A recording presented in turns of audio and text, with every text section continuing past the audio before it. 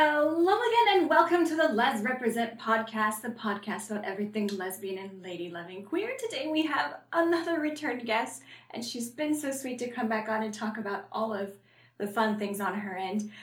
Please, Mika, introduce yourself for the people who might have not heard the podcast before that you were on. If you didn't hear before, I'm Mika Epstein. I run a website called LesWatch TV, which is the greatest database of queer, female, transgender, and non-binary characters and shows on the internet today. I run this with one of my very best friends, Tracy Levesque, and when I'm not doing LesWatch TV, I work for a web host called DreamHost, which is based in Southern California. Now, for people who don't know anything about web hosting, myself included, how would you explain that? So every single website that you go and visit has to live on a computer somewhere for you to be able to reach it on the internet. And basically what we do is we build out the very special computers to run your websites, to make sure that they're fast, they're stable, that, when something horrible happens in the queer universe, your website doesn't go down. Because we do host LesWatch TV on DreamHost, actually. Well, isn't that two birds with one stone? Yeah, I like to call the website kind of our canary, which is if the weird stuff that I've done building out LesWatch TV doesn't break the server, then we wrote a really good server. Well, that's definitely a way for it. So have you always wanted to do computers? I know last time we talked briefly about how your Playboy Bunny godmothers told you to go into computers. Stay with computers. Yeah.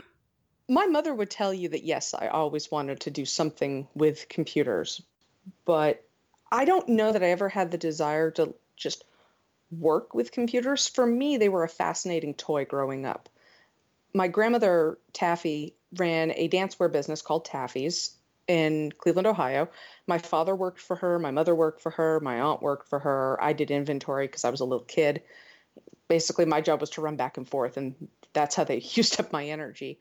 But when I was really little, they decided they wanted to get computers for the business. And this is back when you had to go and get a loan from a bank because computers were incredibly expensive and they were this brand new technology.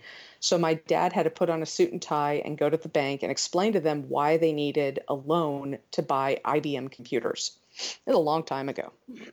And they had a computer room that was probably about the size of a regular bedroom in the United States. And I loved watching them put everything together in that computer room. I thought it was fascinating. Now, mind you, I also loved watching them stitch together all the dancewear outfits in the other end of the building. But to me, computers they were a fun toy. And my dad realized he could keep me out of trouble by showing me how math worked on computers. My father's a mathematician.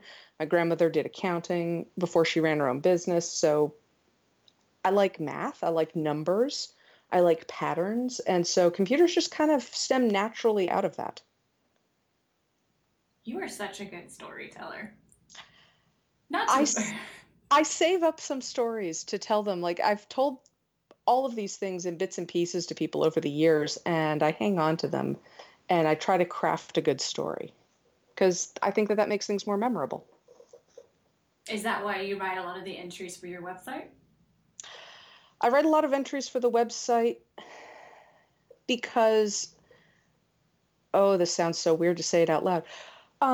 Like everybody else, I suffer from feelings of inadequacy. Like I'm not excelling as well as I could be because I'm not reaching my full potential. We all express this in different ways. Some people, they feel, they get depressed because they're not as good at things as they want to be. And other people just are terrified and they get stage fright and things like that, have anxiety, panic attacks.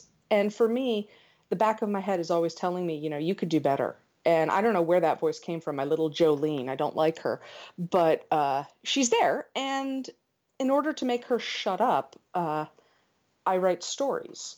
And I say this saying that I'm 15? No, I'm 13,000 words into a story. I'm not actually attempting NaNoWriMo, but I am attempting to finish this story, and I'm going to send it into a publisher that sells books at Klexicon because, dang it, I'm just going to do it.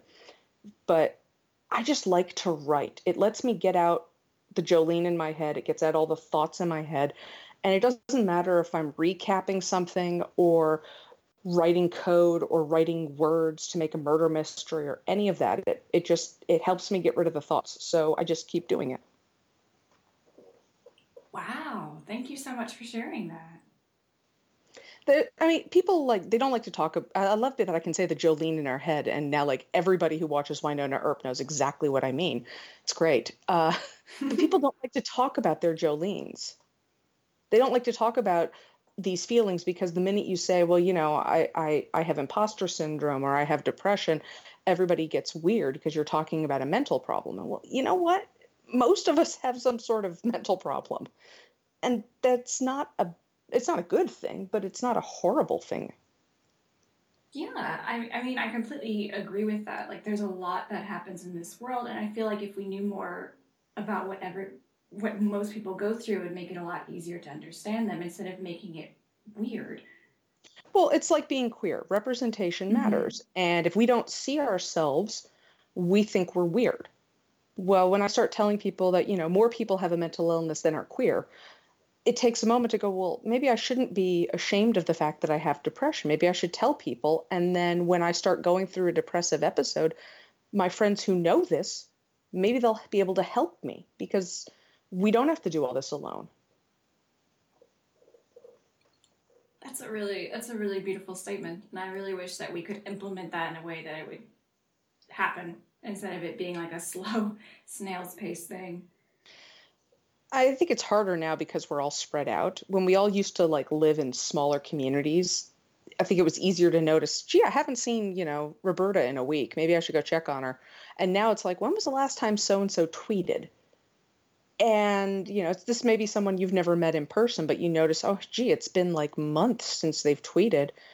I should go and see if they're okay. And we all kind of do that. Like we notice someone on social media that we've never met went radio silent, and we do reach out, but we don't think of it as being the helpful neighbor, but that's really what we're doing.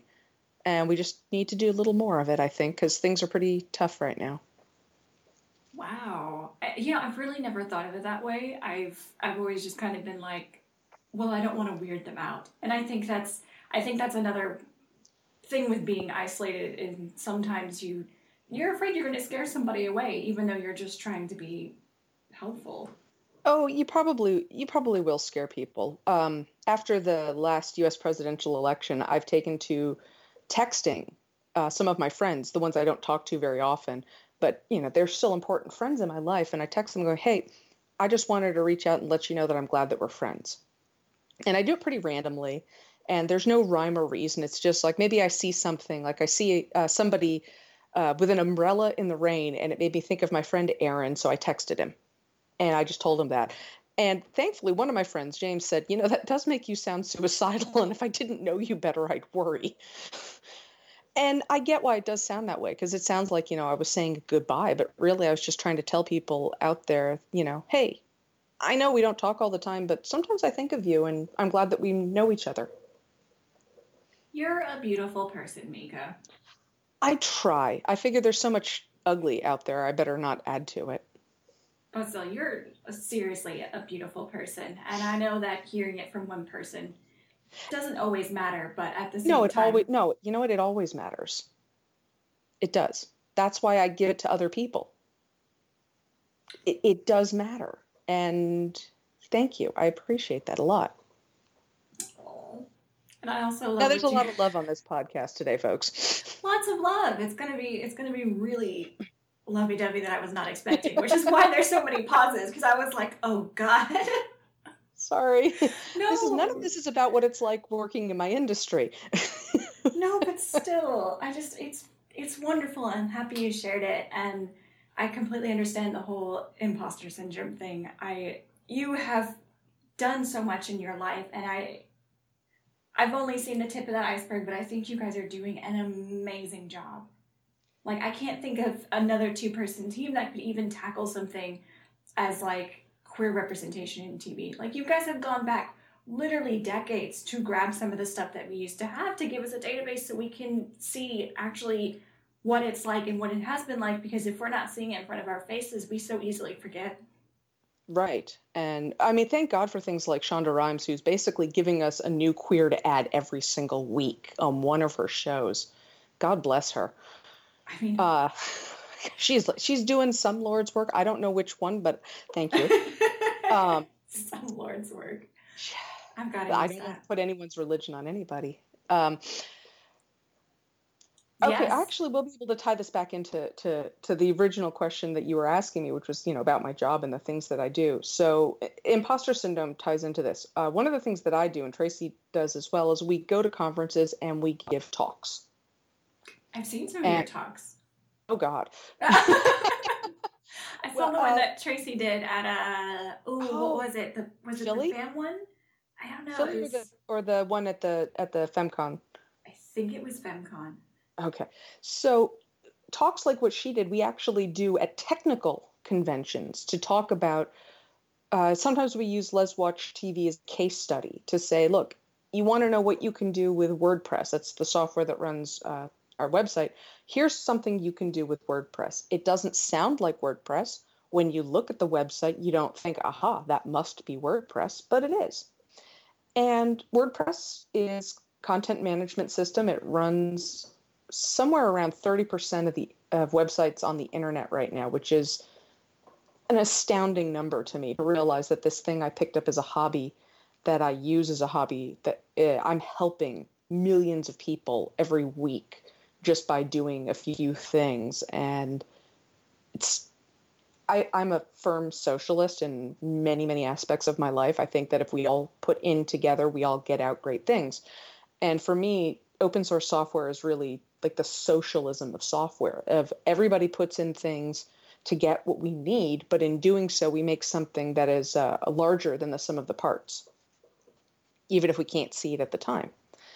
So we go to all these conferences and we talk about WordPress and we talk about things that you can build on WordPress. And in my case, I also talk about how do you decide what kind of web hosting you need? Because you hear people talk about, well, there's shared hosting and there's VPS hosting and there's managed hosting, and all these things just sort of start to fly over everyone's head.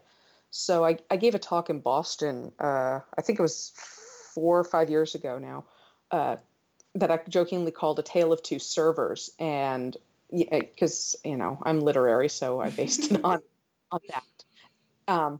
But instead of like making it about two guys who happened to look the same, I made it about two websites that were very similar. And I don't know why I did this. I used pictures from Sherlock through the whole slide set because I thought it was fun. Sherlock, the newer BBC series Right. with Benedict Slapback.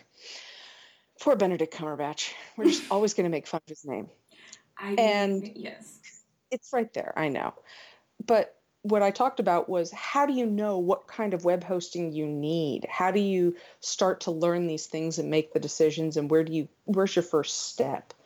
And that was right after I started working at DreamHost. I've been there 6 years now.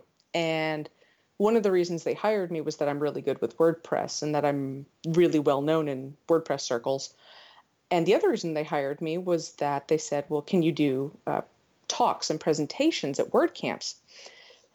I was terrified because I'd never done this. I picked my high school.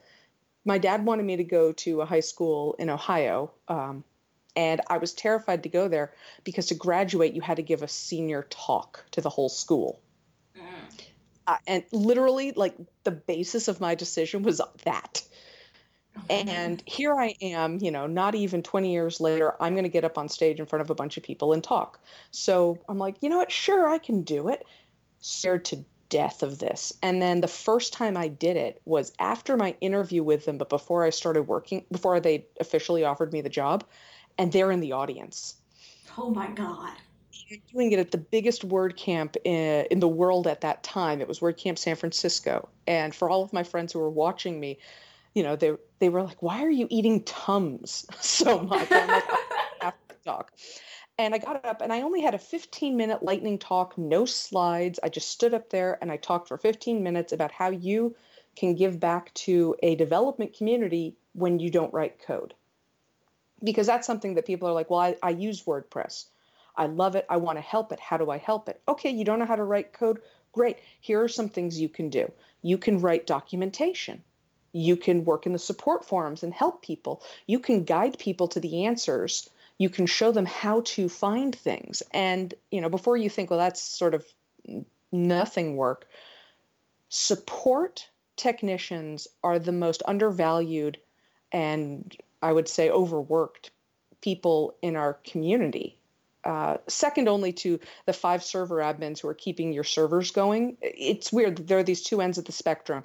The people that you always talk to work so hard to get everything to you, to get all that information to you. And the people who are fixing everything behind the scenes are similarly overworked and stressed out. And you'll never see those second group. And I'm currently in both, which is a weird place to be. I know. Well, it's because it's what I'm good at. And I like it. I work with tech support to figure out what's wrong. How do we fix it? Let's solve the problem.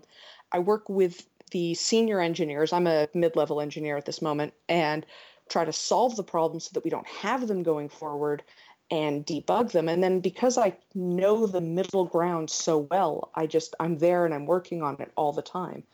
And I just got back from ClexaCon London, and I had a vacation, and it was great. And I got back, and I was just excited to come back to work and jump into the thick of things. So I really do love what I do. Wow. And as the saying goes, if you love what you do, you'll never work a day in your life, which I don't know if that's true. I don't know if that's true. You definitely work. I've had weeks and months where I've been doing 50-hour a week easy, and I've been exhausted. I needed that vacation. But the thing is, once I was rested, the fact that I came back and I wanted to do everything, that tells me that I'm doing the right kind of job, and I'm going to keep doing it until I don't love it anymore, which has no end in sight. If that's what happens, you'll probably die first. I thought that of my first job. I used to work for a bank who will remain unnamed, not for any reason other than it's part of the NDA that I signed. They're not mentioning them, which is hilarious because everybody who knows me knows who I worked for. But I liked the work, but I never really dove into it and really dug it and wanted to do it. It was just sort of a job. And I worked there for 14 years, almost 15. Wow. That's a long time. Yeah, it is. And, it says something about the entropy of human nature that we're well, it's not so bad. It had great health benefits. It was, generally friendly. I didn't travel very much, and I worked very set hours. I worked 8 to 4. There was no overtime for me. They didn't want to pay for it. And, I did a lot of different things. I learned how to do a lot of stuff with desktop computers. From there, I moved on to server work. And from there, I moved on to developing software and maintaining services. And it's all stuff that ended up helping me eventually. But I just did a complete 180 career shift into something that, while still computers, had nothing to do with what I was working on before. And I imagine that eventually, one day, something like that will happen again, and that I'll find something that is still computers, but will fascinate me more than what I'm doing now, and I'll pivot and do that. And, if I got really lucky, I could do Les Watch TV full time, but I think it's more likely that I'd end up working on something that was actively trying to make the world a better place, be that politically or ecologically. I said it before, and I'm going to say it again. You're a beautiful person. I'm an idealist, is what I am. And I like to think that I can do good things, which is why my Jolene nags me when I'm not, I suspect. Oh, my goodness. She needs to shut up. I've been to therapy before, and because understanding what's going on in your head helps you deal with it to some extent. And when my grandmother died, I was kind of a mess, and for a lot of reasons. She was hugely important in my life, and it's even now, I have some of her stuff in my office, and I look at it, and I'm like, I really wish you were here, Taft, because you would find all this fascinating, and you would love to see the weird stuff that I'm doing. She would have loved ClexaCon, because people in cosplay always delighted her. She loved the idea of it. And then to go to a place that was all women like that would have just been to her the highlight of a life. Because that's, that didn't happen. She was born in 1920, and she did a lot of crazy stuff. But when she died, it really it messed with me in a lot of different ways. And my mom told me, every single day she still misses her dad, and he's been dead for 42 years. And I've realized I'm never going to not miss her, and I'm probably never going to go through a day where I don't think about her at least once. But understanding why I felt the way that I did after she died helped me get through the bad parts of that. And so I still miss her and I still think about her all the time, but it's not just this crippling, I don't want to do anything. All I can do is be in grief. I could move forward because of acknowledging and accepting that these are feelings that I'm going to have. And they're feelings that are going to stay with me for a long time because she was that important to me. And that's a good thing. I do miss her a lot, though. I mean, it still bewilders me. I don't understand how the world can keep turning. That's really, I don't know how to follow that up. It's taken us down a sad path. Well, it's not necessarily sad. I mean, it's beautiful that she's inspired you so much. She was a cantankerous, alcoholic, crazy old bat of a lady. How else to put this? That's love. She loved what she loved. She would tell you that she stole the quote, and I have to say this, that it comes from the story and the movie called Auntie Mame, which is a Rosalind Russell movie, and you should watch it because it is just absolutely fabulous. And if you want insight to what Taffy was like, she was like Rosalind Russell's Mame in the movie. But life's a banquet, and most poor suckers are starving to death. Oof, that's a fun one. That's a good one. Also, her idea of cleaning the house was to sweep it with a glance. Sweep it with a glance. Oh my gosh. That is a beautiful sentence. I'm sorry. I don't know where to stop that one. I'm sure that sounds like something someone famous said somewhere and she just appropriated it. Sweep it with a glance. Oh my god. Okay. So did she have someone else clean her house? Yes, she did. She hired people to clean her house. Oh my god. Anyway, she sounds a single mom of two fantastic. kids. So she's really running her own business, single mom of two kids. So yeah, she actually did need to hire someone to clean the house. Because I gotta tell you, my dad is a filthy hoyden. He'd never do it. Oh my god. He's great. But he's filthy. Oh my gosh. His wife calls him a stinky man sometimes. So. Oh my gosh. That seems to be a thing with geniuses. Would you say you follow in that trend at all? No, I shower every day. That's not what I meant. I'm so sorry. No, it honestly, it's really just my dad. Nobody else in the family, and I would say that we've got our fair share of incredibly smart people in the Epstein family. And my father's the only one who's a filthy hoyden, and we don't know why. I was definitely a filthy child, but as it turns out, it was because I hated washing my hair. I have really thick hair, mm-hmm. And if shower time meant I had to shower and wash my hair. It makes your arms tired. Right. But it just took forever to dry, and then it would get tangled, and it was just such a pain in the butt, and I hated it. After I cut my hair short and then later found out you didn't have to wash your hair every day if it wasn't dirty, my life changed. Epiphany. Now I love showers are like some of my favorite time of the day. Get home from bike ride, take a shower, sprawl out on the bed. It's great. Yeah, for sure. For sure. That's hilarious. Okay, we were trying to talk about your industry, and it just went all over the place. Why don't you tell us more about how things are going with your website, though? With we're almost at 2,000 Twitter followers for Les Watch TV, which, considering we do no advertisement whatsoever beyond word of mouth is phenomenal. I have another Twitter account that I've had apparently for 10 years, according to Twitter, who emailed me that today. Oh my And God. I was one of the early adopters for Twitter. And one of my other Twitter accounts has almost 5,000 followers. But that was for a website that's been around for a very long time. And I mean, now it's the website, it can vote, it can drive, it can legally drink. What is it for? So it's for the actor Georgia Fox. If you go to georgiafox.net, Georjafox, it's got everything about her career and the work that she's done. We talked about this. We did talk about this. I really admire her as a person in general. And she's one of the sweetest people I've ever met, too. She's just a darling, and she continues to drag me to vegan restaurants to insist that I become vegan in this really nice way, which is, I mean, she's never pushy about it at all. She has her own agenda, but she doesn't shove it down your face, which is like the thing people say they hate about vegans is it's always about vegan.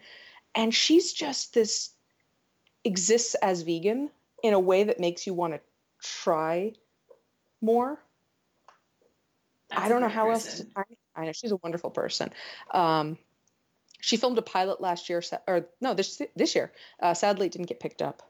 Oh.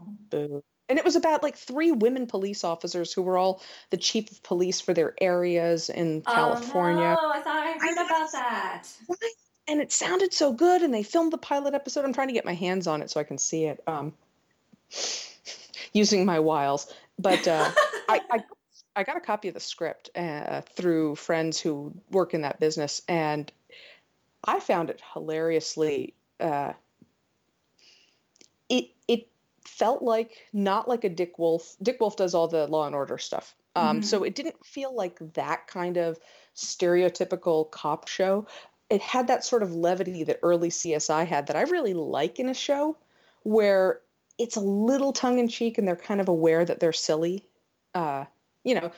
Not like Deadpool breaking the fourth wall, but still aware that, we're taking some shortcuts here because it's television, wink, wink, nudge, nudge. I really like that in a show because when they're too serious all the time, it's hard to watch. It's a drag. Like, that's why I love Elementary, which is like the least queer show. It has one every once in a while that I watch, but it's got Lucy Liu, first of all, and I'm just going to watch. That's a reason to watch anything right there. But every once in a while, they need to do a thing, and it's like a really hard computer thing. See, we're going to get back to tech, I promise. Mm-hmm.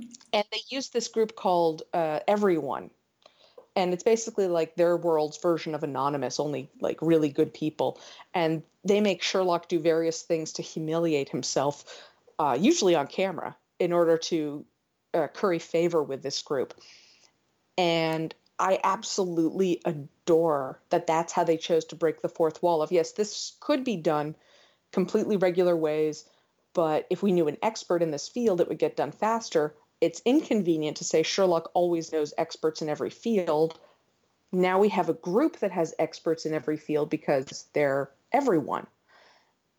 And working in tech, see, I promised we'd get right back to that. Working in tech, for the most part, you sit in an office building. We have a half of a floor, 2/3 of a floor near where I live, and then we have another floor in an office building in LA, and we have offices in Portland, and we've got offices in Virginia.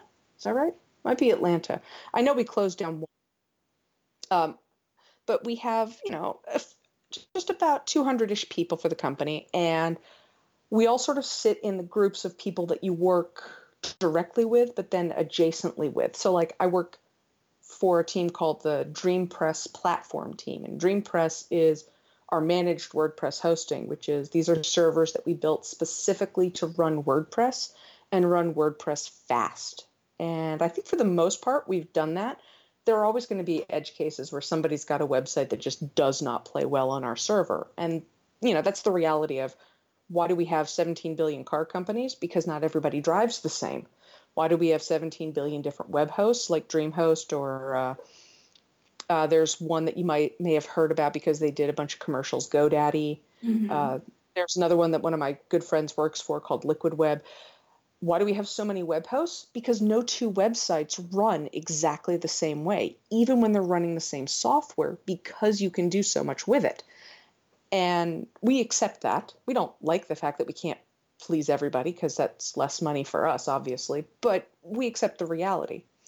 So my job on the DreamPress platform team is to make sure that everything we do is to make WordPress faster. Sometimes that means I get to learn a lot about how do we install WordPress faster. Sometimes it's how do we make the database that WordPress uses run faster. This week, well, next week it's going to be how do we get images to upload faster? Because that's a current problem that we've been facing, where sometimes it gets slow, and we found a way to fix it, but we don't like it, so we want to find a better solution. So I'm going to have to spend a lot of time uploading images. The wonderful thing about that is LesWatch TV is on DreamPress, and I upload images for every single post I make. So gosh darn it, I'll have to add content to the website to test it.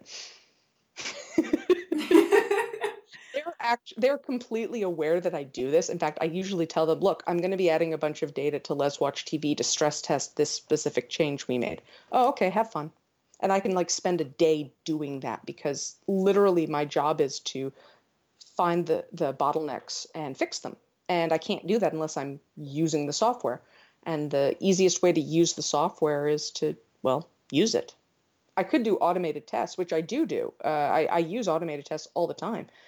But automated tests never seem to find the things that users do that are weird. And I found that I can reproduce things a little bit more reliably if I'm just doing it. And it seems to work. So, I have a nice new window seat now at my office. I love it. I'm viewing a construction site right now, but it's got beautiful hills behind it. And I clock in at about 8 o'clock every morning, and I play with WordPress and I play with servers. I talk to tech support to find out what have the customers been coming to us and saying is bad. Let's see if we can fix this. Okay, great. Let's move on. I try to solve problems for them and give them new tools to help them.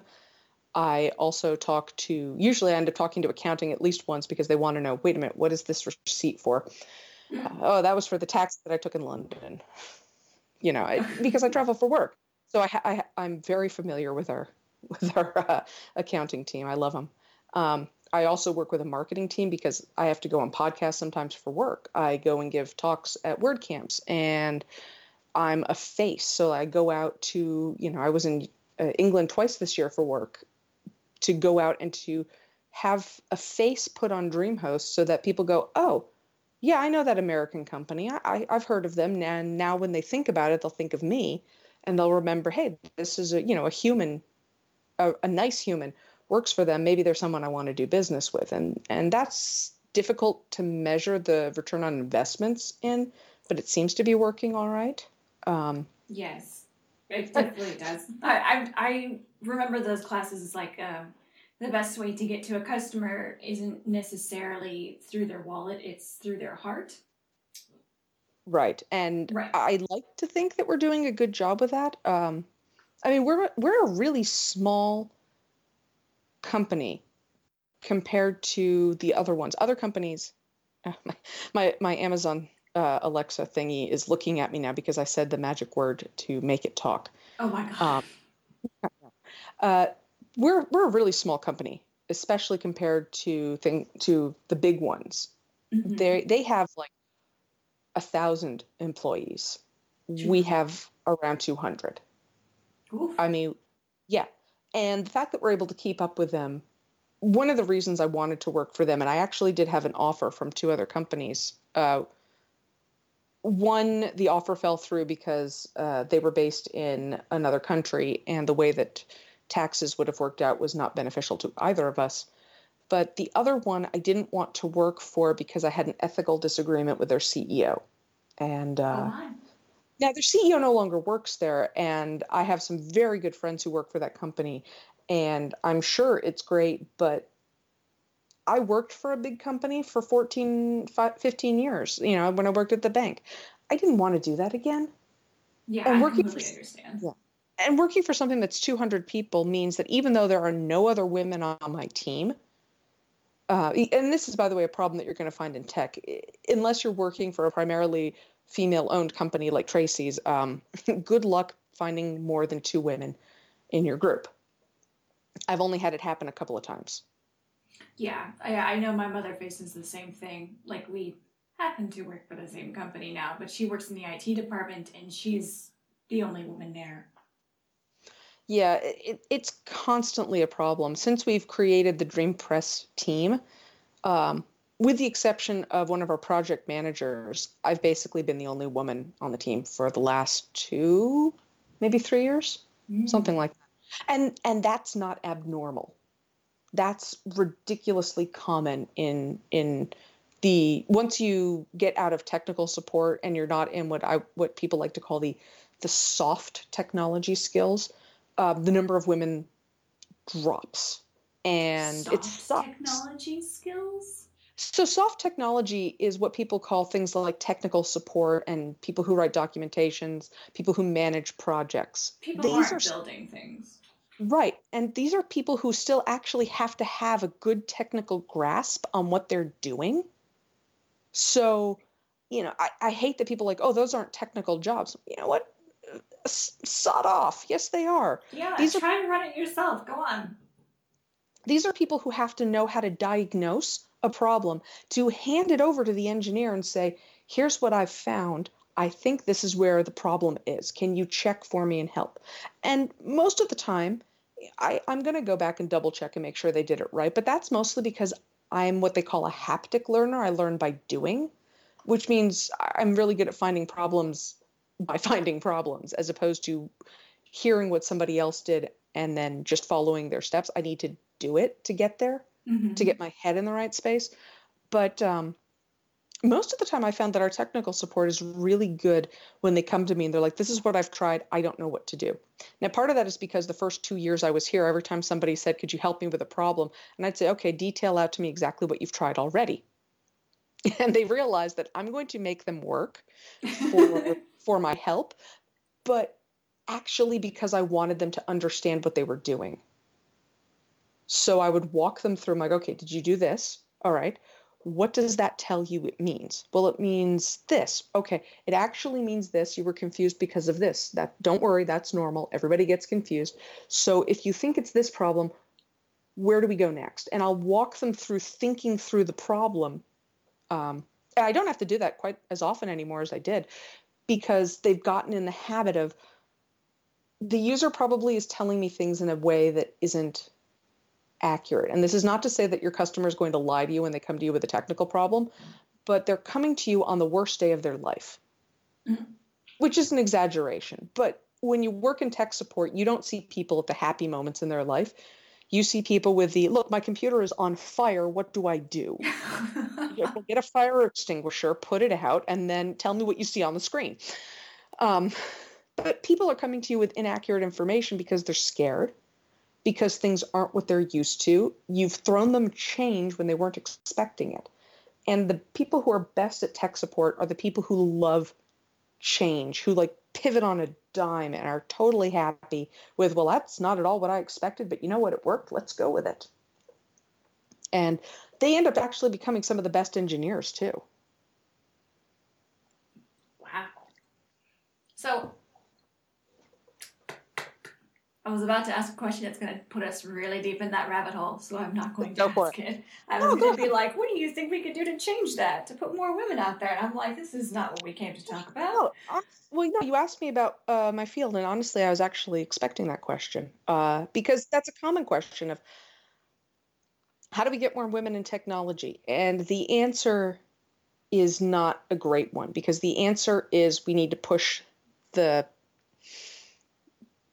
are 2 problems. Well, probably more than 2, but there are 2 major problems. And the first problem is that technology is an unwelcoming environment for people who don't meet the perception of what an engineer or a developer looks like.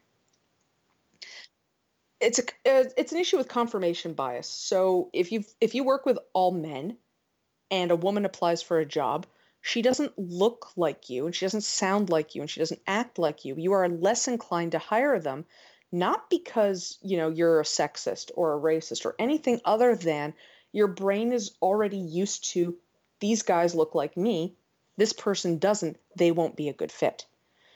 And it's endemic of our society. If you look at, the elections that just went through, there was this great little meme that people were throwing around with the emoji versions of the new House representatives. And they showed the Republican side, which was just mostly white guys. And then they showed the Democrat side, which was all over the place. And this is something that's bigger than just technology. It's stupid that we have this problem because it's 2018 and women are just as good at math as men. And women are, I would actually say, better problem solvers than men in certain situations because we are so used to being told we're wrong that we're actually going to listen more. And men, they're going to listen, they're going to find what they think is wrong, and they kind of hang on to it, and they dismiss you. And women listen to the whole story.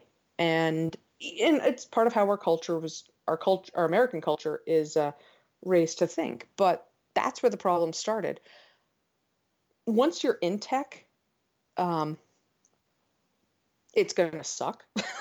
I don't know another way to put it. Yeah, I've heard stories from my mom all the time of her saying, okay, here's the problem, here's the thing, and immediately her boss will just say, like, whatever, I'll handle it. Like, he thinks he knows it, and then he, dismisses her immediately, and she's like, that's not what I asked you for. Did you watched the first season of Supergirl, right? Yes, I did. Remember what Kat Grant was saying when she was talking to Kara about how you're going to have to work 3 times as hard for 1/4 of the credit? God, I miss her. Right, but the thing is that is true of all fields, and is very true of technology. One of my really good friends, Helen, when WordPress releases new versions, they nominate someone to be the release lead, and this is someone who makes all of the major decisions as to what goes into WordPress for this version, what's going to be included, what's going to be excluded, what the focus is, things like that. Helen has done 2 of them, and which by the way means that she's the woman who's led the most. She's led the most releases for a woman in the WordPress community, which is kind of tragic when you think that we've had as many as we've had, and I've lost track now. But we've had quite a few, and the fact that only 3, I think, have been led by women, it's sort of it's terrible. But recently somebody came up with a list and said, here are the people who per release made the most code contributions. And the way that those code contributions are measured are with a thing called commits, which is basically somebody else may have written the code, but this person pressed the button to say, and now it's included in WordPress. The people who did it were predominantly male, even on Helen's release. And somebody asked why that was, and Helen said, because every woman knows that their commits are going to be so heavily scrutinized by everyone and ripped apart more than it would if you were a man, that we're really careful and we don't do it very often. And she's not wrong. Publicly being a woman in technology, especially in open source technology, makes me a target. There was a day not that long ago that I woke up to my phone buzzing until it fell off my nightstand because I was getting messages from people who were upset that supposedly I had said a thing. I hadn't said it. Somebody was misattributing something to me, and it happens, but they just lit into me, and I had to turn off direct messages on Twitter from my personal account for about a week because people were just DMing me. I like to keep it open so anyone can talk to me. I had to turn it off. I just recently turned it back on. And that stuff doesn't happen to men. It just doesn't. And if you're going to be a woman in tech and you want to be successful, you're going to need a good support structure. You're going to need some good friends who are going to be there for you when you're freaking out and crying because why are all these people yelling at me? I didn't do anything. Why are these people treating me like this? And you need backup. finding some good allies. And I hate the fact that I have to rely on a man for this, but one of the things I do for WordPress is I review all the plugins. Plugins are add-ons that let you do extra things in WordPress. And basically, I review every single one that gets submitted. And every once in a while, people lose their minds on me for the stupidest things ever, like telling them, no, you can't do this, your code isn't safe, and they just explode. And one guy actually made a credible threat to harm me just last year. I have a guy that I work with, Otto, who helps me with all this, and he's often astounded. He's a good old boy from Memphis, and he's like, why are people like this? Why are predominantly white, cis Christian men like this? I mean, we narrowed it down to that. Wow. Right. I know. Well, we started making a tally of why people were crazy and in what areas, because Otto and I are kind of, sometimes we're not the best humans out there. But, you know, we all have to blow off steam somehow. And the way that Otto and I do it is we make a list of how crazy people are. And then we laugh about it and move on. I would like to see these lists. We'd never share them in public. Ever. I understand. That is completely understandable. Yeah. I mean, when I get hate mail, for the most part, I just delete it if it's personal hate mail. The hate mail we've gotten for Let's Watch TV, I keep, but only because I'm actually... Oh my gosh. Set them on fire. They are lies. No. I block their IP addresses. I mean, you have the power. You have the power to do that. If they're that hateful, we don't need them.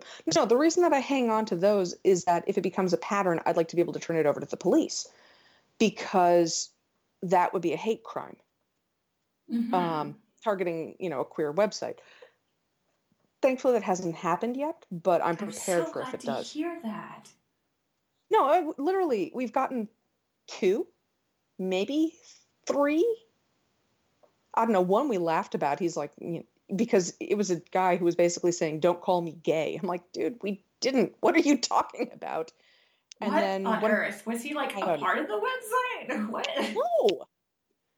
He's just some random guy trying to hide who he was too, like doing using anonymous accounts. I'm like, yeah, no, I work in internet technology, dude. I know exactly who you are. I have your IP address. I have your email address. I have the proxy service that you were using to hide who you were. I know who you are. Wow. And that always terrifies people when I say things like that. Like, if you leave a comment on my website, I can probably find out who you are and where you live. I'm not going to do those things because that's creepy. Yeah. But, I mean, when you're leaving comments on people's websites, the whole reason that we track all those things, and I say this as a web host as well as, someone who runs a website, is to protect ourselves because of crazy stuff like that. And when you're a woman in technology, it's worse. The only other place, I don't know any other place I've seen it this bad. I will say that women in academia run into the same problem where they're dismissed easily, they don't get promotions, and they get paid a lot less. I'm incredibly lucky. I work for a company who respects me. They acknowledge my talents, and they're often worried that I do too much in just one area, and they're always making sure, do you want to try anything new? Do you want to do this other thing instead? Do you want to break from WordPress? Because they don't want me to burn out. And I think this is some of the highest respect I've ever been paid as someone who works in tech. But that's a crime. I know, and it's tragic. And I mean, I have this old story. Oh my gosh, let's see. This is maybe 15 years ago. We were working on a process at the bank, and we had to move from one code management system to a new code management system. And it doesn't matter what the code management stuff was. It just was we had to move from software A to software B. The vendor who wrote the software, the new software, kept telling us it couldn't be done, it couldn't be done, it couldn't be done. So I sat down, I'm like, well, this is, BS. The old system has an export tool. The new system has an import tool. If I can find a way to convert the export into the new import language, we can totally do this. It took me about 2 weeks, maybe 3, to figure it out. And this was in my spare time at the office, time I I was watching code compile. This used to be a thing. You could just sit there and watch your computer compile code. I had a second computer for legitimate reasons, so I would use that to work on this project. Figured it out, wrote the code, demonstrated it to my boss. My boss was impressed. We took it to the vendor. And when we went to sit in the room, there was me and two other fellas who work on the same code systems. And the vendor kept talking to them the whole time. And finally, the guy who was sitting right next to me got exasperated. And he turned to me and he said, "Why aren't you asking her these questions? She wrote the script." And that was my norm before I came to work for DreamHost. And now my norm is not that if I say, no, this is a really bad idea because of XYZ, it's probably going to fail because of this, or maybe, oh, this is really good, let's just change these things. They'll listen to me and they understand and respect and acknowledge. And I wish everybody did this, but they don't.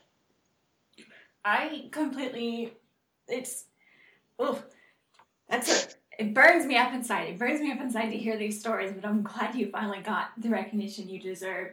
And I think I've definitely seen that happen recently to my wife, unfortunately, because we went to a place where she was getting her horse to go into training. She knows how to do the training herself, but she doesn't because we've unfortunately had complications, and it's best not to have her well-being in jeopardy during that time. And if you can pay some rowdy cowboy to do it for you, then why not? Sure. So we took our horse to training, and we were talking to the trainer about what he needs, and he kept trying to push this supplement onto our horse. Now my wife has a biomedical degree in chemistry. She was almost a freaking doctor. She knows so much about horses, and the only reason she doesn't have a veterinarian's degree is because she doesn't want to have to go into school for 4 more years to say that she knows this crap.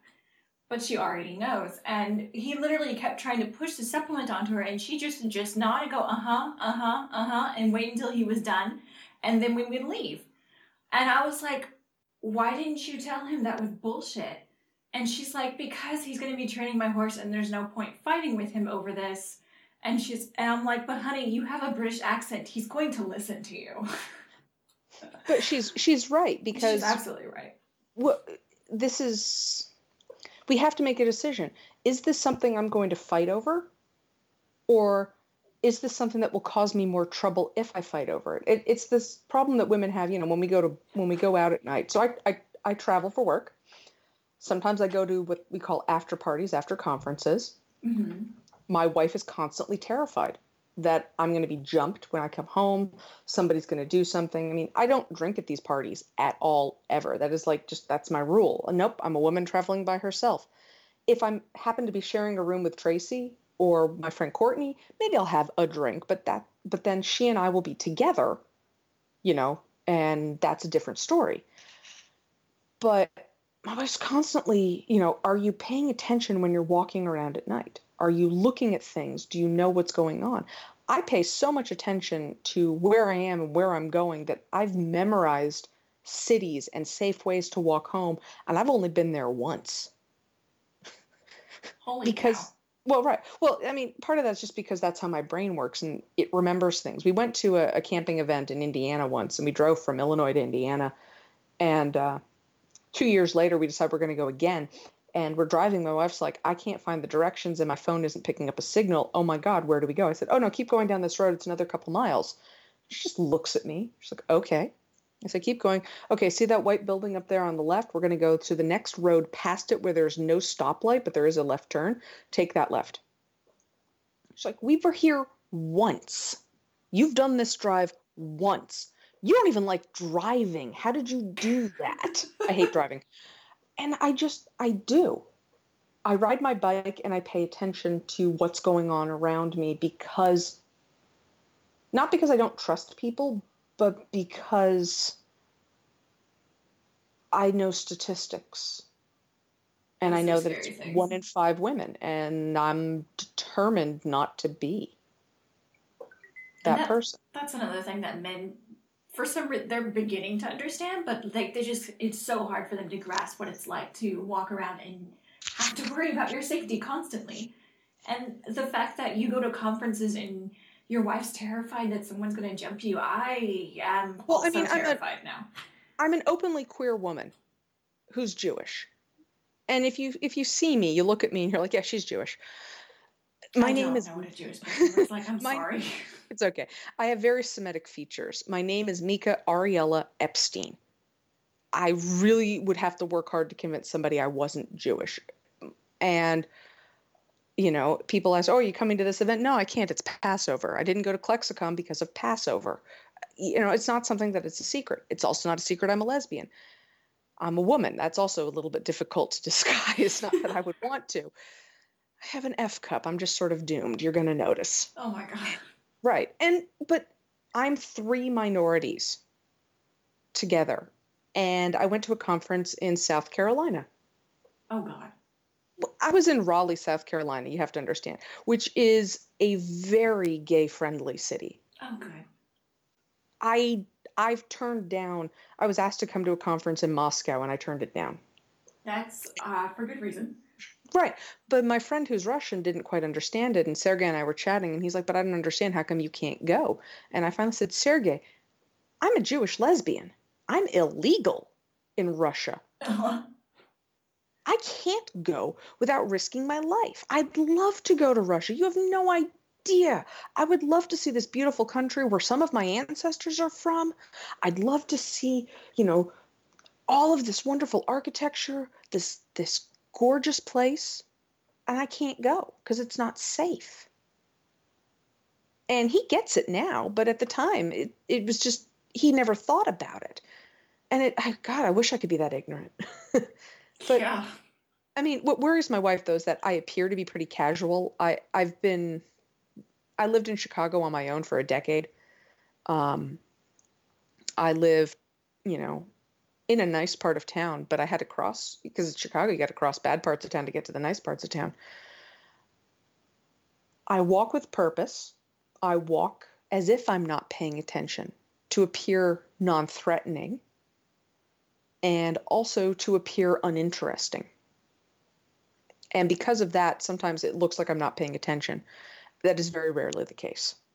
The only time I might not be paying attention is when I'm with my friend Tammy, because she takes me down these wonderful side streets of England. And I always joke, like, Tammy's going to take us down some crazy side street where we think we're going to be killed by Jack the Ripper, but it's going to be the best vegan restaurant you're ever going to eat at the end of it. Oh my God. I don't know how she does it, but she does. In one case, it was actually, we had the best tea we'd had in a very long time. Oh, I'm jealous. I know. Tammy's great. So jealous. We were supposed to talk about Klexicon, but I cannot diverge from this conversation. It is very interesting. Well, now we can talk about Klexicon because I just talked about England, because Tammy would take me to tea in England. Mm-hmm. Look, I gave us an in. Oh my God. Go for it. Okay. Well, actually, I can give you another in, which is that completely different to all of the crap you deal with in tech. I've been to a lot of conferences. I've been to a lot of comic conventions. I used to go to San Diego Comic Con in the 80s. My dad and I would just take a day off of work and school. We'd go down and have a great time. Klexicon London, knowing that it was considerably smaller than full-blown Klexicon in Las Vegas, my mind was blown. Really? Because in a good way, I have never been surrounded. I've never been the majority in that many people in my life. The closest I can say is that I'm a majority when I'm at any comic convention because, well, geeks are everywhere. But women, queer women, everywhere. And it was mind-blowingly wonderful. And I feel bad now because Tracy's very first fan convention was Klexicon Las Vegas. And I'm like, oh my God, that's just like throwing the guppy into the ocean. She had no idea what she was in for. I barely had any idea what I was in for. And I'm a regular at conventions, and I've had a press badge and gone to WonderCon, and I've been to, fan conventions before, like TGI FemSlash, which is in Southern California. It'll be in February. There's something different about Klexicon. TGI FemSlash is great because it's all queers. And And that one crosses the gender binary completely. Excuse me, you have men, women of all shapes and sizes, basically. All that they care is that you love Fem Slash. When you're at Klexicon, it's like that to the extreme. But then it's not just people who are bonded because of Fem Slash. It's people who are bonding because for the first time in our lives, we're at a convention that celebrated us. Just us. And it's beautiful.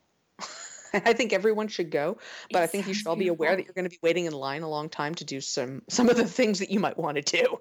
Oh my gosh, I don't even know. I want to go so bad for next year, and I'm like, how do I organize what I need to do? Because I went. Step one.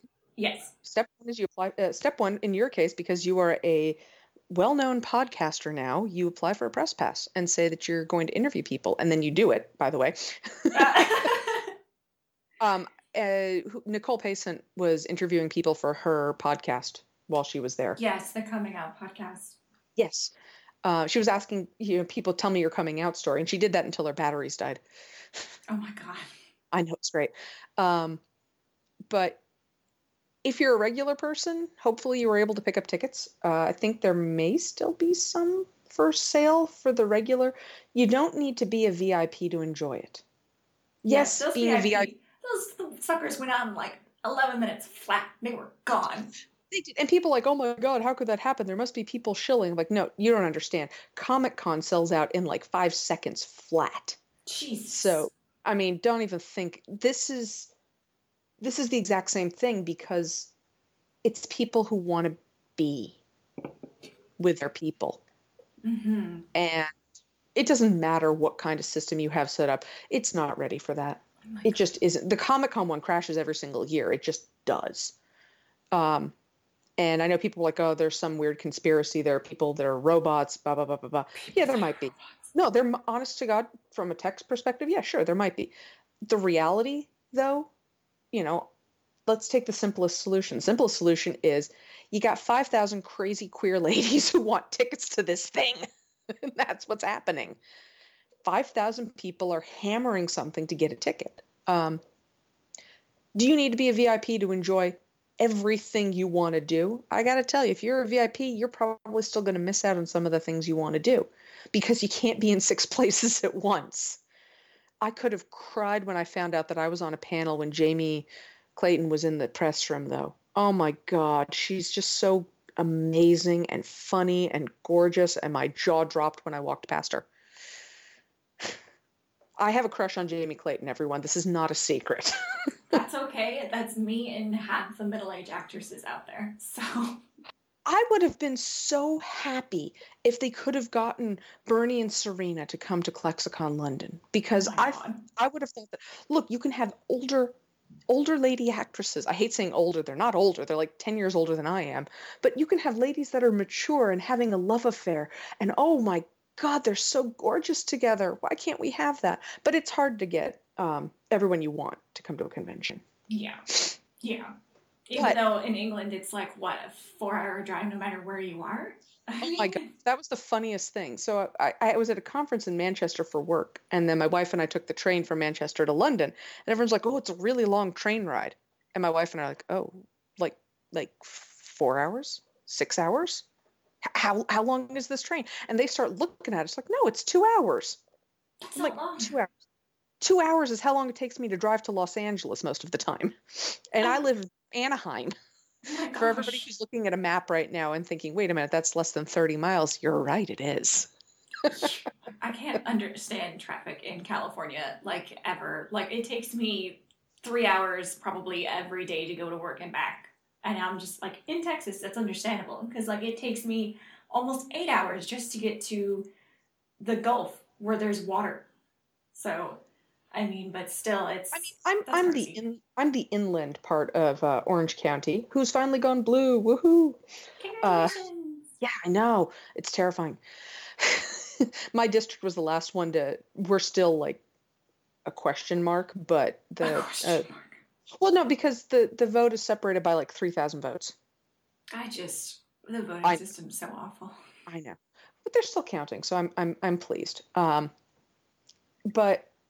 I live in the inland part of Orange County, and it takes me a little bit of time to get to the ocean if I want to go. But I also live, 4 miles from my office. So I ride my bike. It takes me 30 minutes. And that's with hitting every single stoplight and changing when I get to the office. Oh my God. Right. I think that's a reasonable commute. I mean, did you say 4 hours by car, 30 minutes by bike? Did I miss it? No. Okay. No, that's if I go to Los Angeles. We have offices in LA. If I go to LA, actually, I'll take a train and it'll take me, I want to say an hour, 15 minutes. And that's a 15 minutes drive to the train station. The train is about 45-ish minutes. And then I walk like 5 minutes to get to the office from the train station. That is when I go to the LA office. When I go to my local office, which is just in the next town over, it's a 15-minute drive or a 30-minute bike ride. Exercise is good for you. I specifically didn't want to live where I had more than a 45-minute commute. That was my break point. Yeah, I don't blame you. Driving is, after a while. Yeah. And I mean, I could have stayed in Chicago. They would have been all right with that, but I'm not really good at working remotely. I'm okay at it, but I like going into an office and seeing people and getting out of my house and doing a thing. Same. I had to work remotely last week, and I was only here for like 5 days, and I was like, I have to leave this freaking house. Right. I get up, I go downstairs, I make coffee. I put on like clothes. I'm not like working in my jammies, but still there's something else. And also there is still a value on face-to-face time. Mm-hmm. And even companies like Automatic, they own WordPress.com. They're huge. They put a lot of time and money into WordPress. I love them. A lot of my friends work there. They're 100% remote. But 2 times a year, people who are on the same team will have what they call meetups, where they all get together and work together for like a week or maybe 2 and have that quality FaceTime where they understand each other in person. And I find that once you have that and you've worked together in person, you start to hear the other person's voice when you're talking to them. And you start to see their facial expressions when they write things out online. And it gives you a deeper connection because we're humans and we're still social creatures. So even though I do think that remote work is the way of the future, I do think that we're always going to need some of that face-to-face time just to get the human connection. And that goes all the way back to tech. And why is it so important for me to go to these weird events in, England and Raleigh, South Carolina? Because faces matter. And putting a face on a thing gives you a connection to it. And we need those things. And we need them in Klexicon too, because now all these people have faces of fans that are just like them and that love things that they love with the same fervor and passion. And it's just so nice. It sounds so beautiful. I cannot miss out on next year. Are you seriously telling me there might not be a lot of tickets left? If I go and look and there's none, I'm going to cry. I think that they have like the regular day tickets left. I just don't know how. I know that they sold out of VIP in like 20 seconds. Yeah. But I wasn't paying attention because I'm reasonably confident that I'll be getting a press pass. Yes. I mean, I just had one, so. Absolutely. And I was on panels and everything, so I'm pretty sure I'll be, going. And that's so exciting. How did it feel to be on a panel? I've been on panels for work before, so. But this isn't work. No, this wasn't work. One of the hardest things about being on a panel is remembering that you need to shut up. I feel that when I'm talking to people, period. Well, right. Well, so you're doing a podcast, so your job is to guide an interview. And when you're doing a panel, the moderator's job is to guide the panelists. And if you're a panelist, your job is to not talk more than everybody else. Oh, that's so hard. I know, it's really hard. But I was trying to be very respectful and not overtalk people. And I think I did that all right. Tracy said I did, so I'll take it. She watched the panel. I was on 2 panels, Lex's Legacy and then LGBT representation on television in the UK. By the way, that's such a weird one for me to be on because we've got, I think we had a Scottish woman and 2 Brits and me. And I was late because I was in the press room getting an interview with someone, and then I was running up the steps. and like skidding in with 2 minutes to go. So I sat on the end, which meant when they wanted to start the questions, they looked down the line and started at me. And I'm like, oh, please don't start with me. I'm an American. I just I got know here. a lot about no, I know a lot about British television for an American. Yeah, you three are going to knock me out of the water, and that's fine. I do know a lot about British television for an American, though. I love British television. I love it too. I like how it's not imposed by the same standard of beauty that we put on our television. It makes it feel real, but at the same time, it makes it look just like, do you need to be that gritty? I don't understand. Well, I mean, compare an American soap to a British soap. On a British soap, people look their ages. On a British soap, people aren't classically beautiful. They're just, blokes. On an American soap, well, there's a reason that we call it soap opera hair. Oh my God. Yeah. But the other thing that's really different with British soaps and American soaps, so British soaps air at night. Do they? Yeah. You watch them at night. So after you've had dinner, you sit down and the family watches EastEnders or Coronation Street. Maybe you're watching, Brookside. You sit down, you watch television together. These are shows that are aimed at families a little bit more than a soap opera is. It's not for the bored housewife who's stuck at home. It's for anybody who's home. Men, women, doesn't matter. Lots of people love soaps. On top of that, they have, so you know how like in America, after the show that airs at 10 o'clock is the show that's going to have the raunchy stuff? Yes. Like CSI airing not at 10 o'clock was just, oh my God, how are you doing this? That was really on edge. And of course, How to Get Away with Murder has to air at 10 o'clock because there is no way you could show that before 10 o'clock. That show goes into horrifying things. I love it so much. I do. I love that we have a bisexual Black lead on that show. And that's just, she's Annalise. Moving on. She's pretty. She's gorgeous too. Viola Davis can murder me any day. But so on a British soap, they have what's called Watershed. Pre-Watershed are the shows that are meant for families and for everyone to enjoy. And if you take a look, a lot of their soaps air pre-Watershed. This includes things like Holby City, which has, as I previously mentioned, Bernie and Serena, a nice middle-aged lady love affair. So beautiful. Everyone should go watch that. The point is that they film these things and they aim them for families. They have them with real-looking people, not stunningly American soap opera people. They have more queers than we do. Yeah. Like, way more queers than we do. Like, I'm often amazed that I have any queers at all to add on to an American soap. And they've got like 10. And they don't care. Yeah, maybe they'll kill them with a helicopter, but, whatever. That's soap they opera, did. so. Well, yeah, it's a soap opera. You kind of get used to it. And they treat everyone pretty fairly, as you do in a soap opera. Happy people, sad people. Oh, your relationship is the focus. Oh, God, something's going to happen to you. And that's okay because, you're watching a soap opera. You kind of expect it. Don't worry about it. And, I came out of it and everyone was telling me, I was going to say the British representation is terrible, but really it's actually phenomenal compared to the United States when you look at it percentage-wise. Yeah. I had my notes somewhere, but I think I just cleaned those off my desk.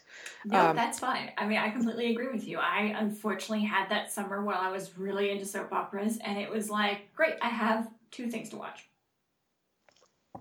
That's right. It. And it's like, it's so difficult to want to watch it because they will have, they'll have maybe 2-3 minutes.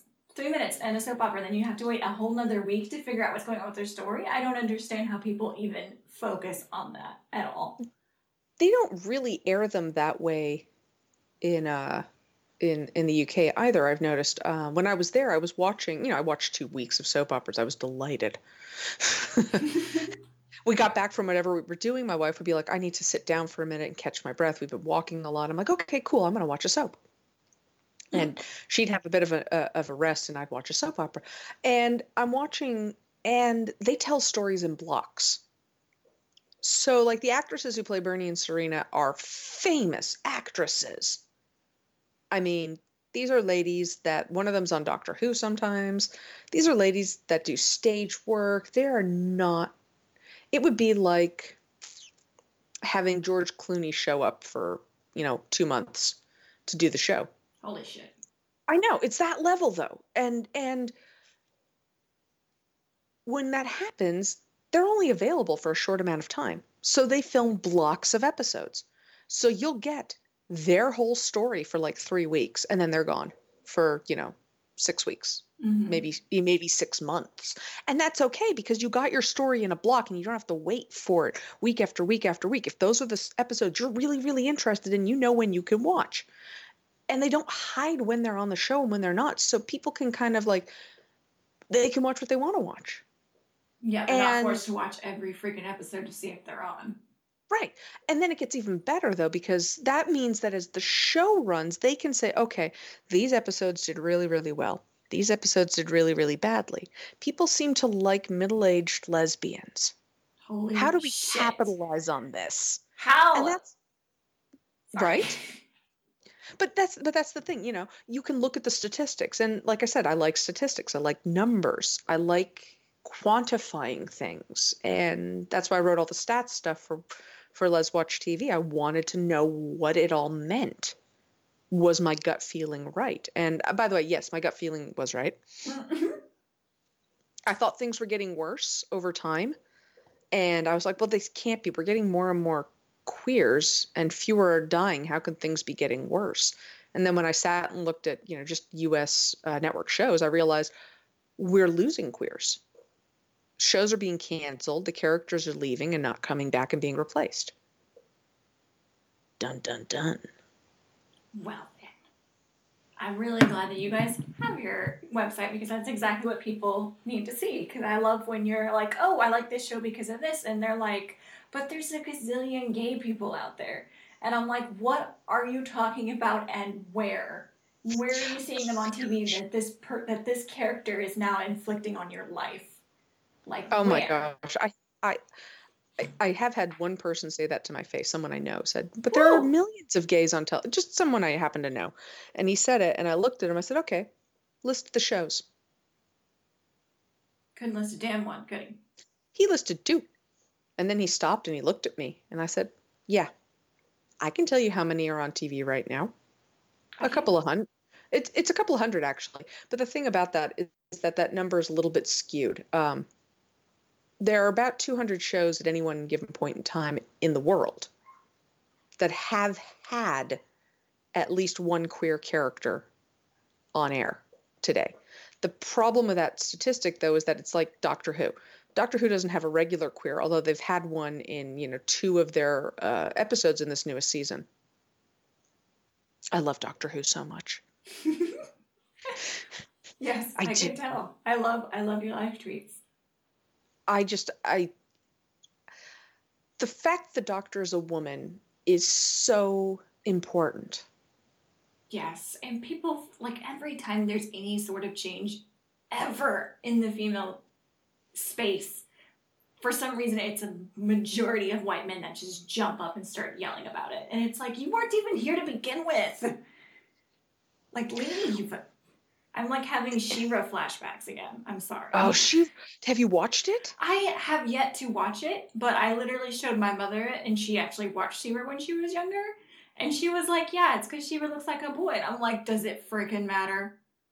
And she was like, she doesn't look like a boy. She looks like a young adult. Exactly. Like, I'm like, boobs.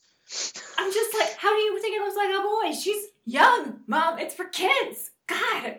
And she was like, okay, you're right. Like, it took her, but the fact that she was arguing is that so many men would care. And I'm like, you do not live on the internet. You do not understand how much it apparently rocks the world to have a single itty-bitty thing not catered to them ever. You've got to, well, it was never catered to them in the first place. He-Man was catered to little boys. Hold on to that thought. Just hang on to it, because it's always a thing that messes with. He-Man is aimed at boys. Like, super, super muscular butch dude aimed at guys. Yeah, okay, carry on. She-Ra was always aimed at girls. Always. the whole series. I didn't like it when it first came out, mostly because I thought He-Man was stupid. I'm like, oh, look, the mysterious, oh, they finally found his missing twin sister that they've never mentioned before. Ew. I love that plot twist. I was perhaps a little bit over well read as a child, so that particular plot twist pissed me off. Yeah. I'm like, oh, come on, that's just like it is in Dickens. And my dad's like, you can't say that, honey. I hated Charles Dickens, by the way. This is it's always amusing to my family that I couldn't stand him. I thought he wrote too many. He took too long to get round to the subject. And then my dad explained to me that he was being paid by the chapter. Damn. Like, oh, so he's writing fanfic. I mean, seriously though, these guys were being Melville too, and like you wonder why are these old guys such windbags? They're being paid by the damn chapter. If they could make the book longer to get more money, they were gonna do it. And you can't blame them. No, jeez, I wish they had that system today. Yeah, well, I guess you kind of could do that on Patreon, but then you got to do it all yourself, and ugh. I mean, but zines are really not. I don't know. Zines would have been an idea where you could have done that. But my favorite story of Dickens stuff is that at the time that he was really, really popular, the boats would be coming in from England, and people at the docks would be waiting for the stories that had been printed in England to be shipped across the ocean. And they'd be standing at the docks waiting. And as soon as the sailors would pull up, they would shout, "Did so-and-so live?"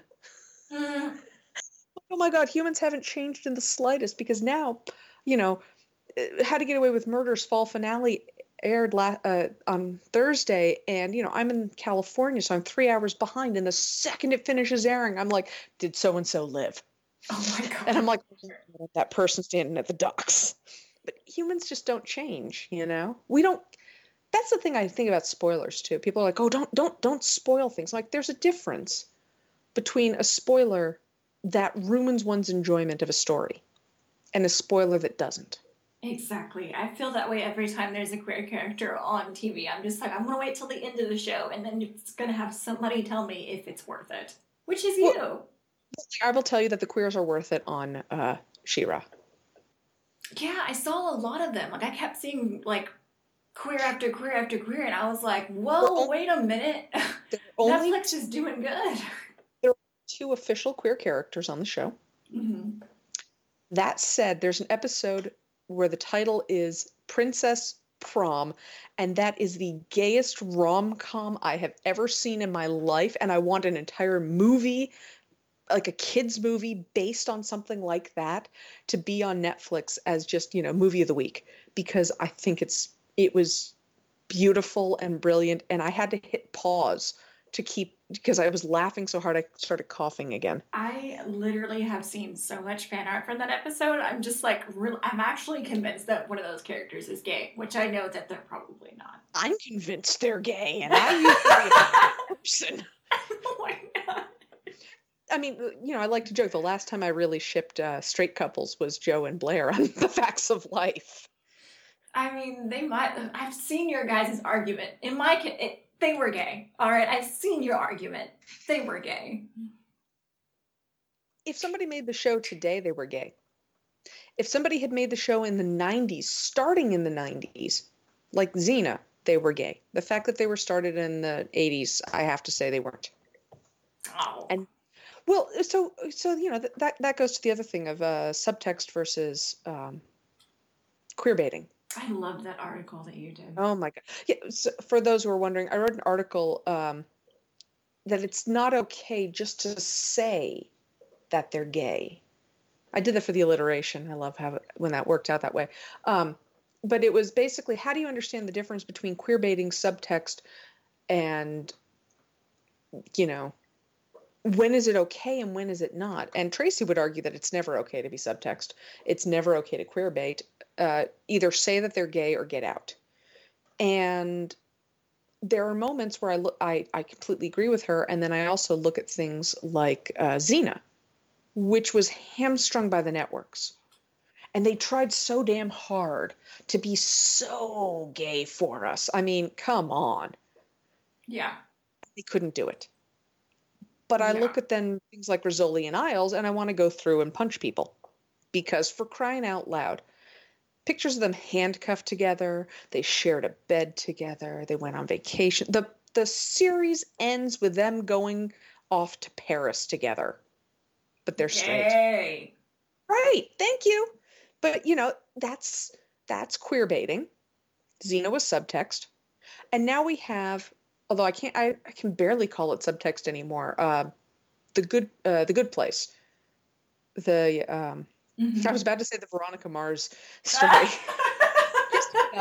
Kristen Bell's show, and wherein she Yes. plays a bisexual, and she does play a bisexual, and I've seen the show, and it's right on that edge where if I went in with the eyes saying everybody's straight, which is sadly the heteronormativity of the world, people would go, yeah, she's straight. And if I went in with my nice queer eyes, I would go, no, that is a bisexual. Excuse me, ladies and gentlemen. And if I went in with the skeptical eyes of Tracy, I would probably say that she was straight. Tracy's a hard sell. She can be a real hard sell. I love her, but she's a hard sell. And I agree with her on this. It's not enough just to say the show was gay. It's not enough to say, oh yeah, Eleanor is totally gay. You can tell by these scenes. The only time it's okay to leave it as subtext is when you have a show like Sense8. And that only works because they're all having pansexual orgies with each other, for God's sake. I've yet to see that show, and I'm waiting to get Nikki's verdict on it when she's done. I think we might have broken poor Nikki with that show. Oh my God. Nikki writes queer beats for us. She used to have a podcast called Herald They're Lesbians. And Nikki was like trying to decide what to watch next. And Tracy and I were like, Sense8, Sense8, Sense8. Because it's one of those shows that once you get into it, you're stuck in it. Oh God. I'm gonna have to wait. It's like Person of Interest, which is a sleeper show. Person of Interest, you watch and you're like, yeah, okay, it's about these two guys, whatever. Oh, hello, Shaw. That's everyone, by the way. But the thing is even with just those two guys, that show is amazingly interesting. Mm-hmm. And that's not something I would say all the time of a CBS show. Actually, that's quite impressive. But Sense8, Lana Wachowski is officially my idol when it comes to directors at this moment in time. That woman visualizes scenes so well. And when I go back and I look at her other works, and I own Bound because I'm a lesbian and it's contractually obligated. Oh my God. That's one of the movies you're obligated to own. Just get over it. Go shopping now, ladies. It's on Amazon. I own Bound. And I had a VHS tape of Bound before I owned it, and because it had aired on HBO, and for some reason, wherever I was staying had HBO and a VHS machine, and I recorded that sucker off HBO, and I watched it till the tape died. Wow. Not for the lesbian sex scene, but because the cinematography blew my mind. I could not believe that these guys could see the world like that they knew how to angle the camera, how to evoke the feeling, the whole thing, except for the part where Shelley gets his fingers cut. Don't watch that part. That's terrifying. Oh my God. I know. It's this horrifying scene. And then you watch The Matrix, and I know The Matrix. The first Matrix movie has amazing visuals, like when he stops the bullets and everybody really focuses on that scene. But the thing that most people aren't thinking of, they're thinking, oh, look at the special effects. And I'm thinking, look at the way that they wanted to tell the story with the colors, with the lighting. And then I look at Sense8 and I realize how much of that was Lana Wachowski, just her. Because she did the second season and the movie, basically, she was the director. Lily was taking a break to work on her transition at the time. You can see Lana's artistry and how she frames a shot and how she embraces the colors of each area. One of the reasons that show was so expensive to film is that she did it on location, and she's got these people and she's embracing the culture and the feeling and the visuals of every different country she was in when she was filming this. And it is just astounding. She has an eye. She should be having awards thrown at her for these things. And it just kills me that nobody's doing that. Lana, if you ever happen to listen to this, I would love to interview you, because how do you see the world like this? It's so amazing. If she listens to this, I'm going to faint and die. She won't really die, I promise. She might faint, though. I mean, I will faint and die. I don't know. I wish that I could just tell her how impressed I am with her eye. I love the finale so much too, especially because of the last shot of the finale. If you haven't seen it, know that I think the last shot of that series is the best shot ever. It's just like this big FU to all the conservative, evangelical, anti-LGBT people in the world, and it's gorgeous. And if you have seen it, you're probably snickering with me right now. Okay, we can continue talking about this forever, but we've almost just gay things in general, and I love hearing you tell stories, period. Like, I probably could cut this up into like 2 episodes. I probably could, but then Tracy would be jealous because hers would not be as long. Sorry, Tracy. But we might have to start wrapping this up because it's almost been 2 hours.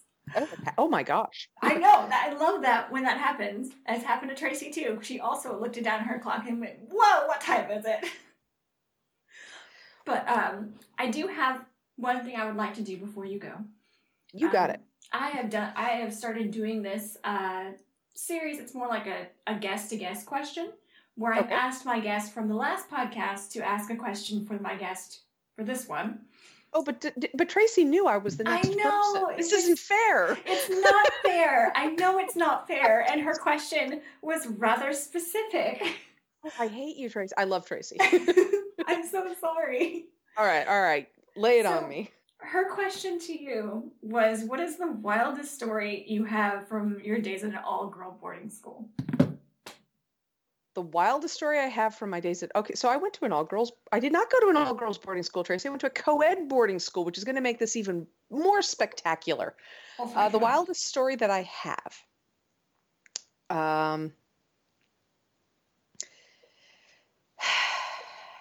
Let's see. I'm trying to think of how to phrase this properly. So, boarding school has lots of rules about what you can and can't do because you're away from home, because you're minors, and on all those wonderful things. And one of the rules that they came up with at some point in time was that you couldn't be shirtless. Now, if you're a woman, you're like, yeah, of course I'm not going to be shirtless. But what they meant was you couldn't strip down to just your sports bra either. And they included the athletic field on this. We weren't exactly pleased about this change because boarding school where we were got really hot. We were up in the Santa Barbara Mountains, and it got really hot the first semester. Like, everybody would sleep with windows open and no blankets hot. And they said, well, the boys can do shirts and skins on the soccer field, but the girls can't. I'm like, well, hang on a second. This isn't fair. And they said the boys could go shirtless if they were doing construction, because I went to a boarding school. It's called Midland. The Midland School, it's in a town called Los Olivos. It's a very small school, about 100 people every year for the whole school. And they said the boys could, when you're at school there, you do the work of the school. So you do the farming, you do the construction, you do the plumbing, you do the cleaning. It was, to teach you how to do all those things and to have kind of that good work ethic. And I loved it. I think it's great. Not for everybody, but it was good for me. And they said the boys could, while they were working in the middle of school, to do any of those cleaning, construction, whatever things, they could work with their shirt off, but the girls couldn't. And I remember this really well, that the girls volleyball team, of which I was the captain of junior varsity, because I was not a very good player, but I wanted to play anyway. We said, well, forget this. And we waited until the principal of the school came out of his house to go for his afternoon jog. And as always, he took off his shirt because it was flipping hot. So we took off all of our shirts and continued to play. He took one look at us, went back inside. I don't know what he did when he was inside. Came back out, went on his little jog, came back, and that night at dinner made his announcement that the rule was rescinded, is that the rules were the same for the boys and the girls. If the girls didn't want to exercise in their shirts on the soccer field or while doing maintenance work that was really hot and sweaty, they didn't have to. They did need to wear a sports bra, though. We all agreed that was perfectly sensible and we're fine with it. Except that's not where the story ends. And that's where it should end, but that's not where it ended. At some point, one of the younger teachers decided that we were being a little bit too cavalier in the girls' dorm area. And they got a little bit mad that we had a tendency to walk from the showers to our rooms wearing nothing. Now, this was a girls-only area, and really the boys couldn't see where we were because of the way the rooms were built. And you always had to walk outside after your shower to get to your room. That's just, there was a shower building, there were your dorm individual room buildings, and that's just how it was. And so one day we saw him coming over to do the little teacher rounds, and he would stand at the kind of the border of where the girls' cabins were, and he would call out that, male teacher coming into the area, so that we knew that was what you did. You're polite. And the call went down that that particular teacher was there, and a bunch of us sat there in our robes, waited till he came by, and took off our robes and are all together. He didn't complain after that. What? Wait a minute. What? We all flashed him. But 7 of us? I think that was right. The junior class at the time. We were so frustrated with his, because he was just not being fair. He was letting the boys get away with shirtlessness, but not the girls, even though the rule was that we could. And so, fine, when he came by, we just were all bare-ass naked. And we're like, you know what? You're going to complain about us being naked in our ladies-only area? Go for it. Suspend all of us. We dare you. And he didn't. He also stopped complaining. I mean, I don't know how anyone would react in that situation, period. I can't think of a single way that would appropriately end well in that situation other than ignoring it and going away. He turned around and walked away. He taught at the school for another few years, actually. He was still there when I graduated, and I saw him there. My father taught at the school after I graduated, which is why that's not as weird as it sounds to say that I saw him there. I saw him there a few years after I graduated, and, I always wonder if, his viewpoint was ever really changed because, I've seen your daughter naked. I mean, my father being a nudist, this is just sort of all whatever for me anyway, but, yeah. Oh so there's my raciest story from boarding school. I am sure Tracy will be pleased. Tracy will find that absolutely hilarious. I'm sure of it. You do have the best stories, though. Okay, well, so go ahead. Like Kathy said, life is a banquet and most poor suckers are starving to death. I certainly am not. I take a bite out of that banquet every chance I get because I may never get another chance. So damn it, I'm taking it by both hands and not letting the bastards get it away from me. Damn. Damn. Put Do that it on in a mug. life. Yes. Take a bite out of that banquet. No one will understand what it means. Take a bite out of that. Do it. Yeah. My family would understand. Okay, now I have to come up with a question for your next guest. Yes. And I can't tell you who the next guest is. It just happens that Tracy had insider information and it was unfortunate. Well, we share the same calendar when we schedule what we're doing for Les Watchy things. So she would have known, period. There was no thought of that. No, yeah. Well, no, because so she put, that she had it with you, and the same day I put that I had it with you, and then we were both like, did we both say, no, we can't do this podcast without each other? And we laughed about that. Yes, you guys both did. Which I actually asked you guys at the same time, because while I was even doing her, I literally popped over and I was like, I'm going to ask Mika.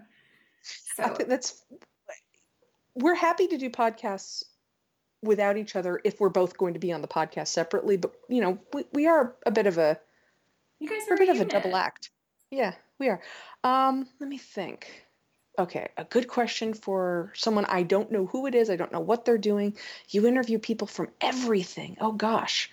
I know, it's hard. My first guest, her question was, "What is your favorite queer thing?" And I was like, "That's perfectly vague."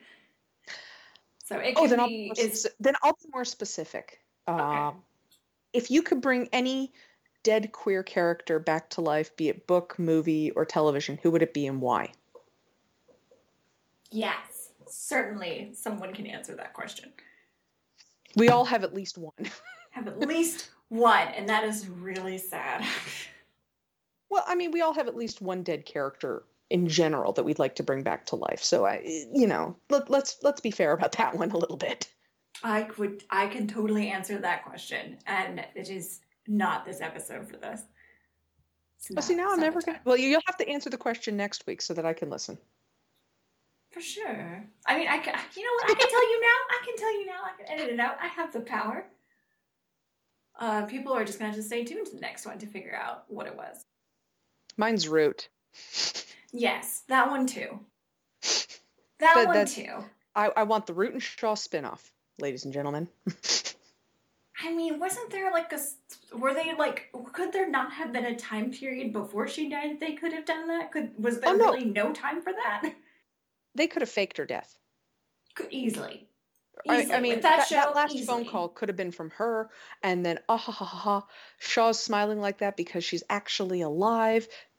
Everybody lives happily ever after and goes off being the Mayhem twins.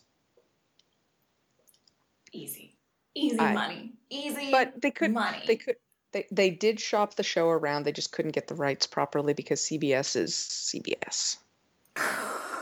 And I don't know if you've ever seen that gif of Kermit when his face just puckers up and pulls in, but that was the face I was just making. Perfect. I can see it right now. There you go. I love it. Okay. Well, it was great talking to you again. I really do love doing this with you. I'm glad, because guess what? This won't be the last time you're on. Yay! I'm totally people back. Oh, I mean, you're very easy to talk to and very personable. So I really enjoy this. I'm glad after a year of doing this, there's something to show for it. You definitely, I mean, because I did this a year ago, and I'm doing it now, and I can see how you've grown as an interviewer, and it shows in how you're listening.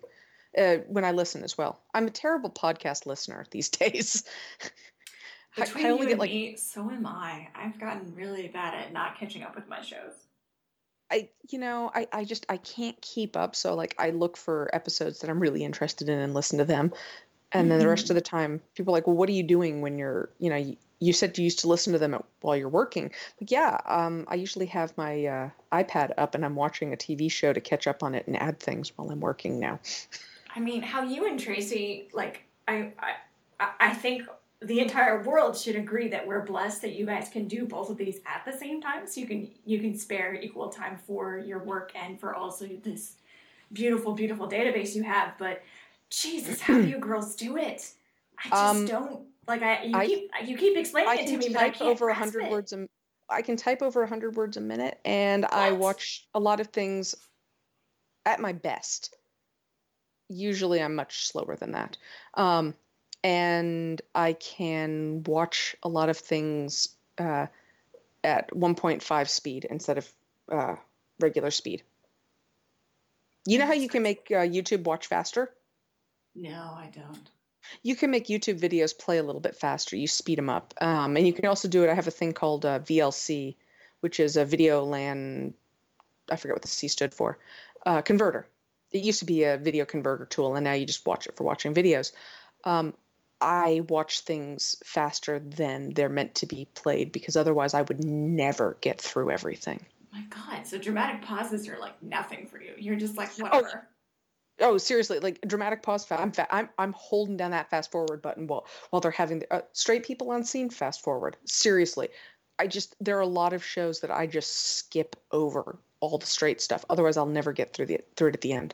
I mean, that's how gay people want to watch this stuff anyway. Right. That's how I can like watch it and go, how many episodes are there? Also, I'm really lucky in that, like in the case of anime, I have a friend who's really into anime, and he has watched much of this already and is just happily giving me information.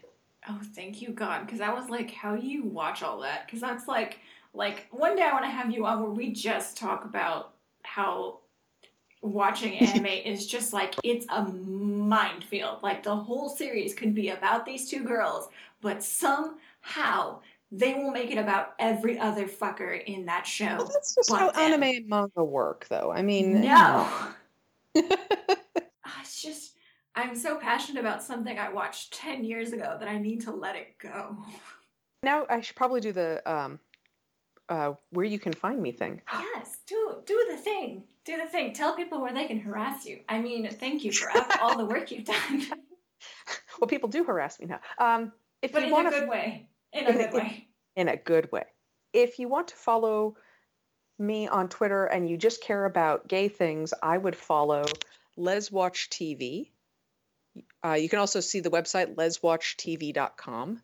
We update right now about 3 times a week with new articles, and definitely at least 3 times a week with new TV shows and characters.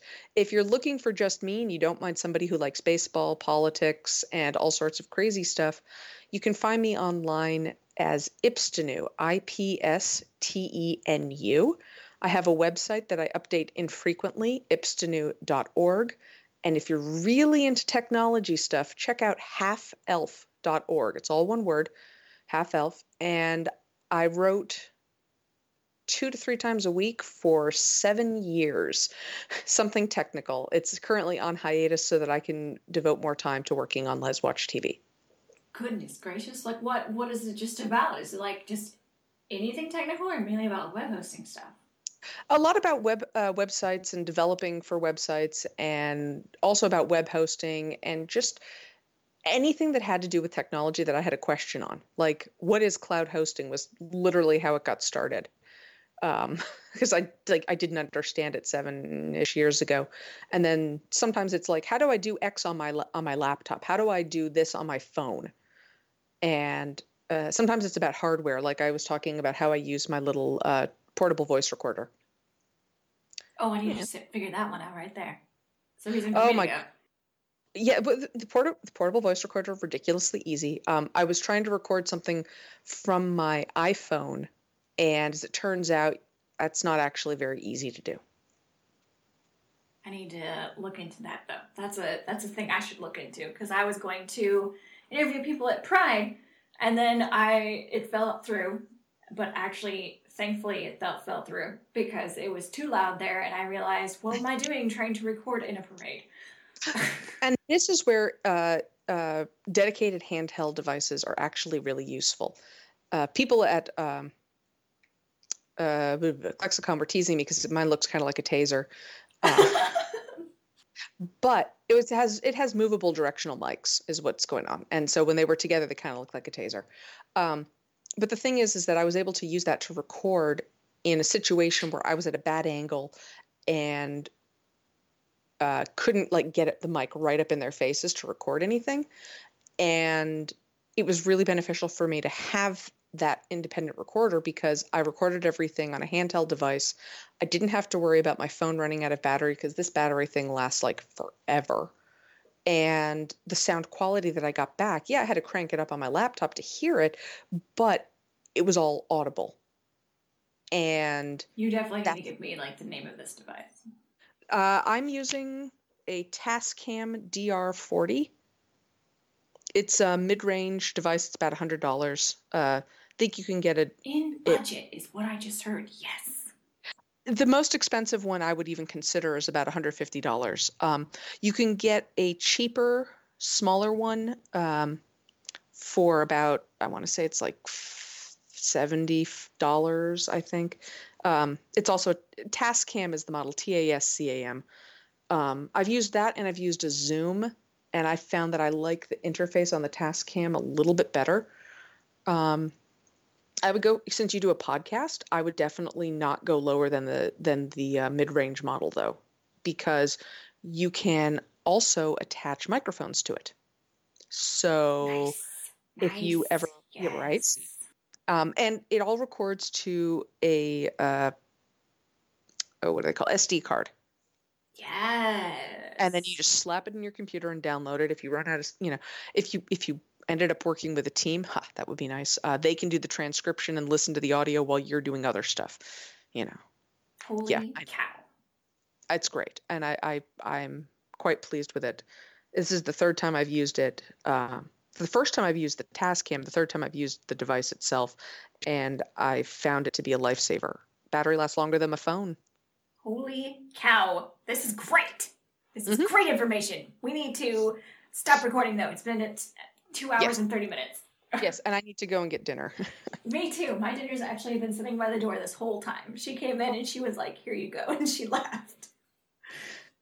I have to go remind my wife to eat because I'm sure she's busy having fun and has forgotten. Oh my god. Same. Same. Yeah. But it was so great talking to you again. Thank you Yes. so much for taking the time, because I did just consume 2 hours of your evening. No, I sort of budgeted 3. I assumed we'd go over. Oh, thank God. Thank God. Working within time constraints is really hard, but I am so appreciative of you coming on and sharing your stories and sharing all of the wonderful information. And it's been great. Thank you so much. It has. You're totally welcome, and I will talk to you again soon. Yes. Bye. All right. Bye.